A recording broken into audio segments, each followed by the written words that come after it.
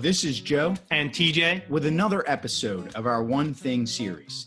Our desire is that our One Thing series truly helps you to lead better and grow faster. Every month on our podcast, we feature a great guest always on the topic of leadership, and we blast it out to you from the schoolhouse302.com. Thank you, TJ. Please share this with other leaders you know that are looking and craving to get better. Thank you.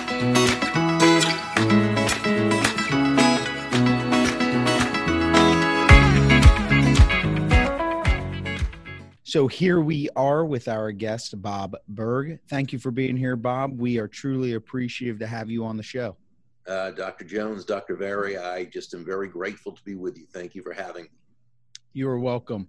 This month, we are focused on how to be your best self in life and work. And so we're very excited to have you on the podcast, mainly because we want to take a deep dive into how to do that. This whole notion of your best self, your best life, work, diving into leadership, diving into influence, and how to get more out of yourself. Your work speaks to us truly in education, not only from the Go-Giver, but the Teacher's Guide to the Go-Giver, which we're very grateful for. So, TJ, why don't you tell our audience a bit more about Bob? Sure thing, Joe. Our guest this month is Bob Burg. Bob Burg is a sought-after speaker at tons of leadership and sales conferences, sharing the stage with everyone from today's business leaders and broadcast personalities to even a former U.S. president. Bob is the author of a number of books on sales, marketing, and influence, with a total book sales of well over 1 million copies. His book, The Go-Giver, co-authored with John David Mann, itself was sold over 925,000 copies and has been translated into 28 languages. His and John's newest parable in the Go-Giver series is the Go-Giver Influencer. Bob's an advocate, supporter, and defender of the free enterprise system, believing that the amount of money one makes is directly proportional to how many people they serve. He is also an unapologetic animal fanatic and is a past member of the board of directors of Fury Friends Adoption Clinic and Ranch in his hometown of Jupiter, Florida. So we're thrilled to have Bob here on the show. Okay, Bob, let's talk about what it means to be a Go-Giver leader. In your book, The Go-Giver, you talk about key attributes that a leader must have, such as influence, adding value, mentorship. Can you tell us what a Go-Giver leader is and why it's so powerful? We want to hear anything that you might say about being a Go-Giver and the difference that it can make for our listeners.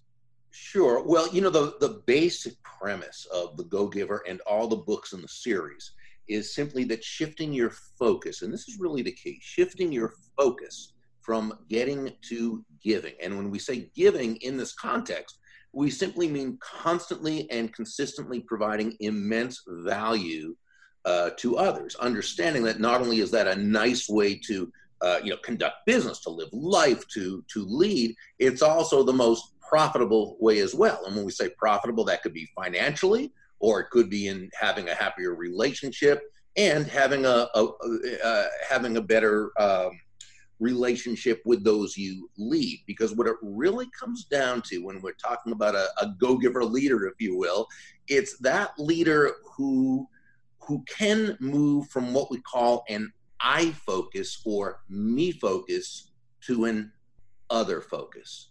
In other words, understanding that when it comes right down to it, great leadership is not about the leader. It's about those you lead and bringing value to them in a way that they understand it to be of value. Thank you, Bob. I love how you also ended that with how they understand it. Can you dive into that a little more for us? Because you're obviously talking about the recipient, the other, as you just called it. Can you talk a little bit about how we become sensitive to them and others so we add that immense value? Well, you just asked a wonderful question, because when we talk about, and that, an ongoing theme within the Go-Giver is value. In fact, that's one of the first of the 5 laws, the laws of value. And we say, and this is in the business sense and the entrepreneurial sense, your true worth is determined by how much more you give in value than you take in payment. And it's very easy to misconstrue that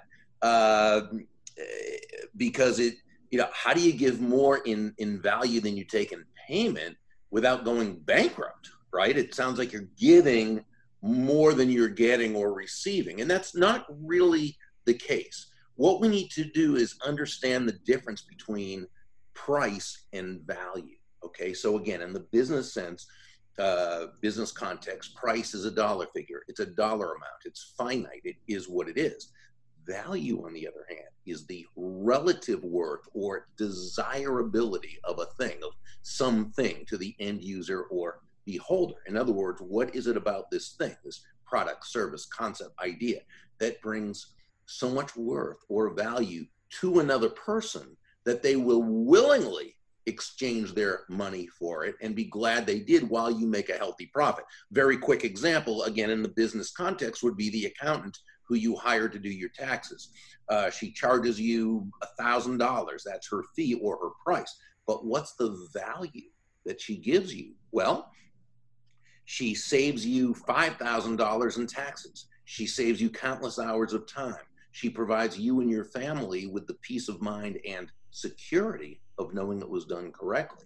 So we see that while that what she did is she gave well over $5,000 in value in exchange for a $1,000 fee or price. So you feel great about it, but she also made a very, very healthy profit.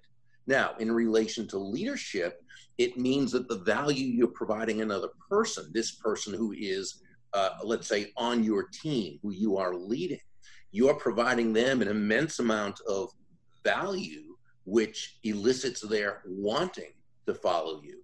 But here's the thing, and this is so important, and this is the answer to your question. How do you know?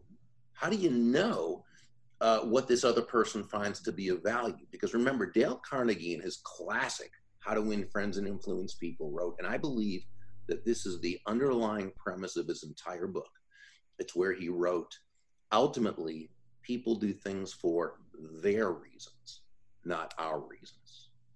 So the great leader asks themselves questions in order to understand what the other person values. In other words, how does what I'm asking this person to do, how does it align with their goals, with their wants, with their needs, with their desires? How does what I want this other person to do align with their values? What problems am I helping them to overcome? How am I making their life better? And really, when we ask ourselves these questions, we really realize that we don't know unless we ask.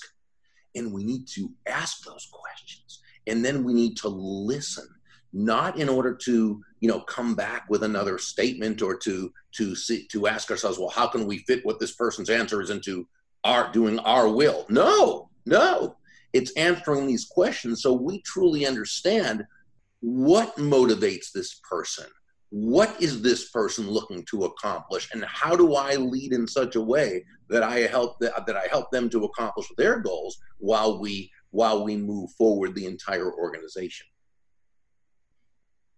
Thank you, Bob. Yeah, you're describing a complete mind shift there from, the I and the me to the other and the we. That's very powerful, and we appreciate you tying that to leadership. It's very insightful, and it's hard. It's very hard when you have that bottom line, when you have your own goals that you're hired to run the company or you're hired to run the school. So obviously you have the leadership, ideas, but getting everyone behind them and meeting their needs so they best serve is a tough thing to do and really requires this mind shift you're describing.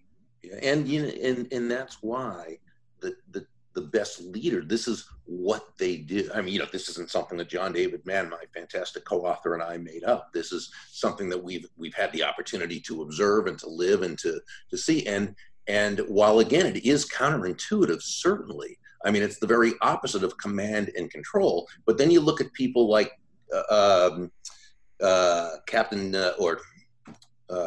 goodness, I can't remember his title, but it's David Marquette, Admiral David Marquette, who wrote the great book Turn the Ship Around, who took over the worst performing on record, worst performing nuclear submarine in the United States Navy, where it was very command and control and very disheartening and very disempowering, and he turned it around. How? Because he gave leadership, right? He helped people have a vision. He helped people understand that they were powerful and that they had what it took. And he changed the entire attitude of the ship. And, you know, I was listening or watching one of your blogs at the Schoolhouse 302, and you were doing a review of some of my colleague John Gordon's wonderful books. And, you know, John talks about a positive attitude and no complaining and that's a choice. And John and I once talked, and I interviewed John on my podcast, and, you know, we both discussed the fact that he and I are not naturally positive people. It's something that we had to both train ourselves to be. And that's important to know, because we're not stuck with our current situation and our current attitude. We have a choice. And as the leader, our mission really is to allow people to understand that there's a choice and that the choice is theirs, and that there's one that's going to really work out for them in a very positive way.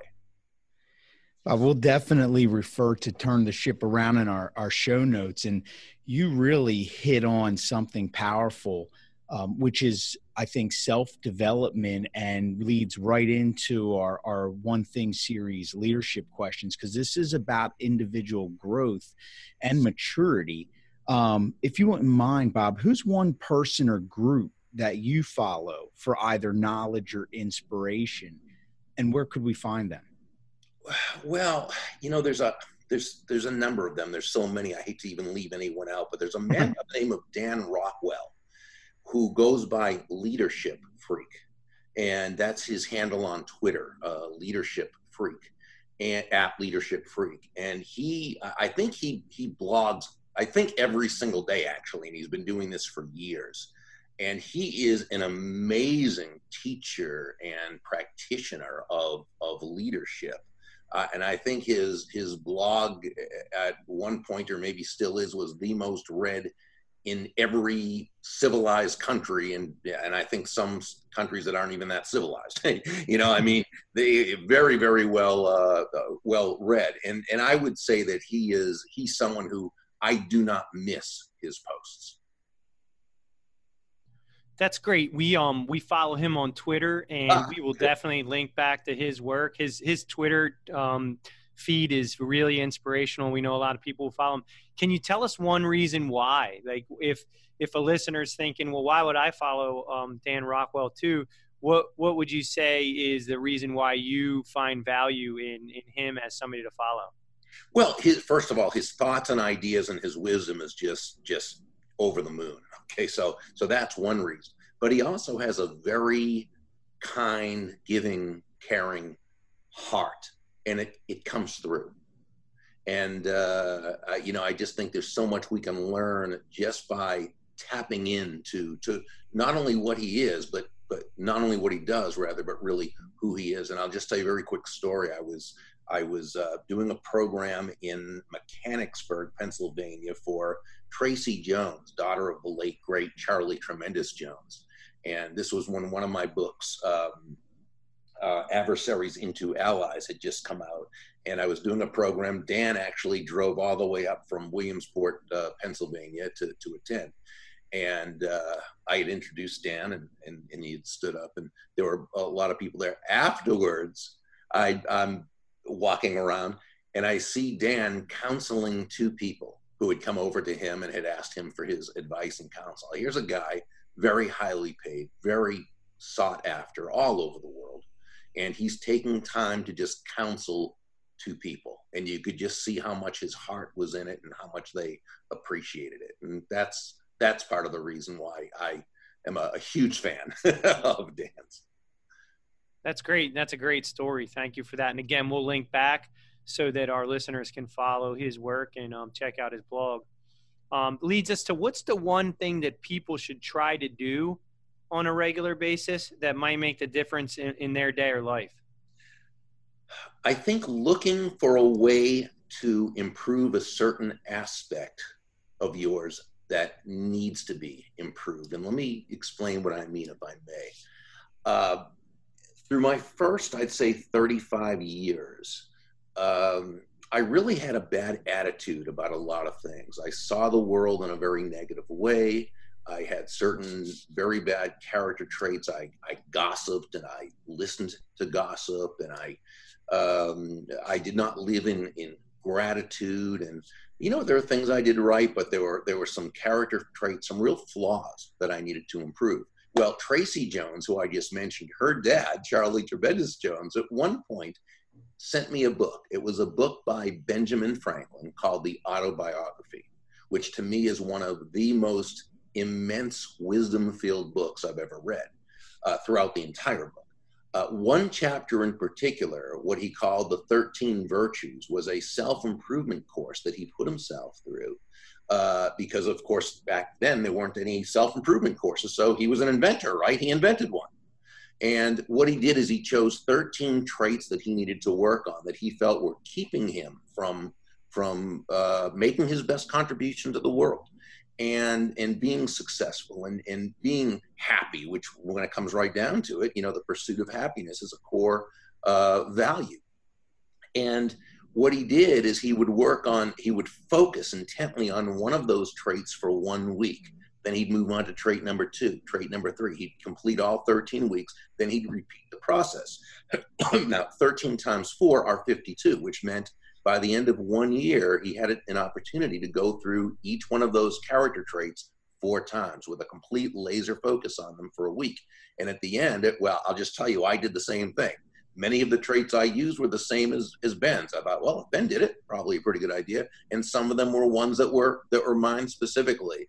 And that made perhaps the biggest difference in my life overall of anything else I've ever done. So I would say that if we can continue to work on the character traits that we need to turn into strengths, that's very important. We've featured that, Bob, a few times in leadership sessions that TJ and I have done. We could not agree with you more. It's powerful. And, I think now it's even an open education resource. You can just go online and pull that anywhere. It's a must. And I agree with you so much in the sense that we often try to do too much at one time. And there's wisdom even in Benjamin Franklin's approach. We'll set goals, and then next thing you know, we have 5 to 10 to 15 goals. And it's way too much. But this systematic approach is so valuable. A follow-up to that, knowing your success, knowing your success, knowing what you've achieved, even from a professional level now, Bob, to really this personal growth. What's one thing you want to know or be able to do that you don't already? That's an excellent question. I'm not sure that there's one thing that I have zero knowledge about now that I would want to have knowledge about. I guess if I don't know, then I wouldn't know what it is. But I can say there are many things that I would like to be much more proficient in than I am now. Example, I'm constantly and consistently studying human nature. I read everything I can get on the topic. I listen to everything that I observe people. I constantly study this. And the more I learn about human nature, the more I need to learn, because there's so much that still befuddles me. And when asking a question, why did that person do that thing that was so obviously counterproductive both to them and to someone, and there's a certain point you know on a logical basis or a rational basis because you've studied it enough, and then sometimes you've also got to say to yourself, well, it's like the great Jim Rohn used to say, it's one of those mysteries of life. And I'm okay to say it's a mystery of life, but I'm never fully satisfied with that.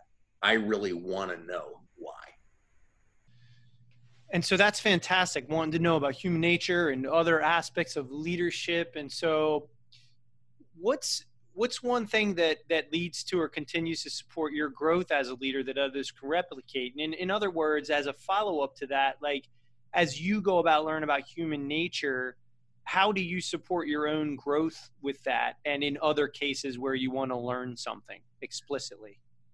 Oh, I'm constantly reading, and while I'll also listen to podcasts and look online for videos and so forth, my reading is the way, and so for reading is the way I really learn, because I can do it at my own pace, and I can read over and over. I take lots of notes. I can go back and study it, and then when there's someone who I believe can help me to understand it further, I'll talk to them and discuss back and forth. So I would say it begins with reading, and then asking a lot of questions and being in a lot of back and forth discussion. One thing we on our blog have a read this series. We feature great works each month, really try to put out authors that some people may not know of, that may have a huge impact. Some responses we've received and had great dialogue on is how to turn that knowledge into action. You read, but you have to do something with it. Do you use a particular strategy, or have you struggled with that yourself? Or how do you ensure that if you're really, going through different works, turning that into something that makes a difference in your life? Well, this was really one reason, and I love that you hit on that. It's one reason John and I, in the original Go-Giver story, had Pindar, the mentor, tell Joe, the protege, that the one condition, if you will, for mentorship was that Joe had to take each law that he learned and apply it that day before he went to sleep at night. He didn't have to apply it perfectly. He didn't even have to apply it particularly good, which he didn't a couple times, but he had to apply it because taking action is so very important. We can have the greatest thoughts, the best ideas, the most wonderful of intent, but without action put into the mix, nothing can happen. So I think it's a decision. And I think one thing that can be intimidating about it is we know that when we first learn something and then first apply it, we're just not going to be that good at it necessarily. And so I always loved what Zig Ziglar said in that amazing way he had of turning a phrase, when he said that anything worth doing is worth doing poorly before being able to do it well. And he certainly didn't mean to do something haphazardly. He didn't mean to do something in a way that he didn't care or that was sloppy. No, of course not. What he meant was just go out there and apply the information. Go out there and do the thing, understanding that the first time you do it, you're certainly, not going to be as good as you are later on through repetition and through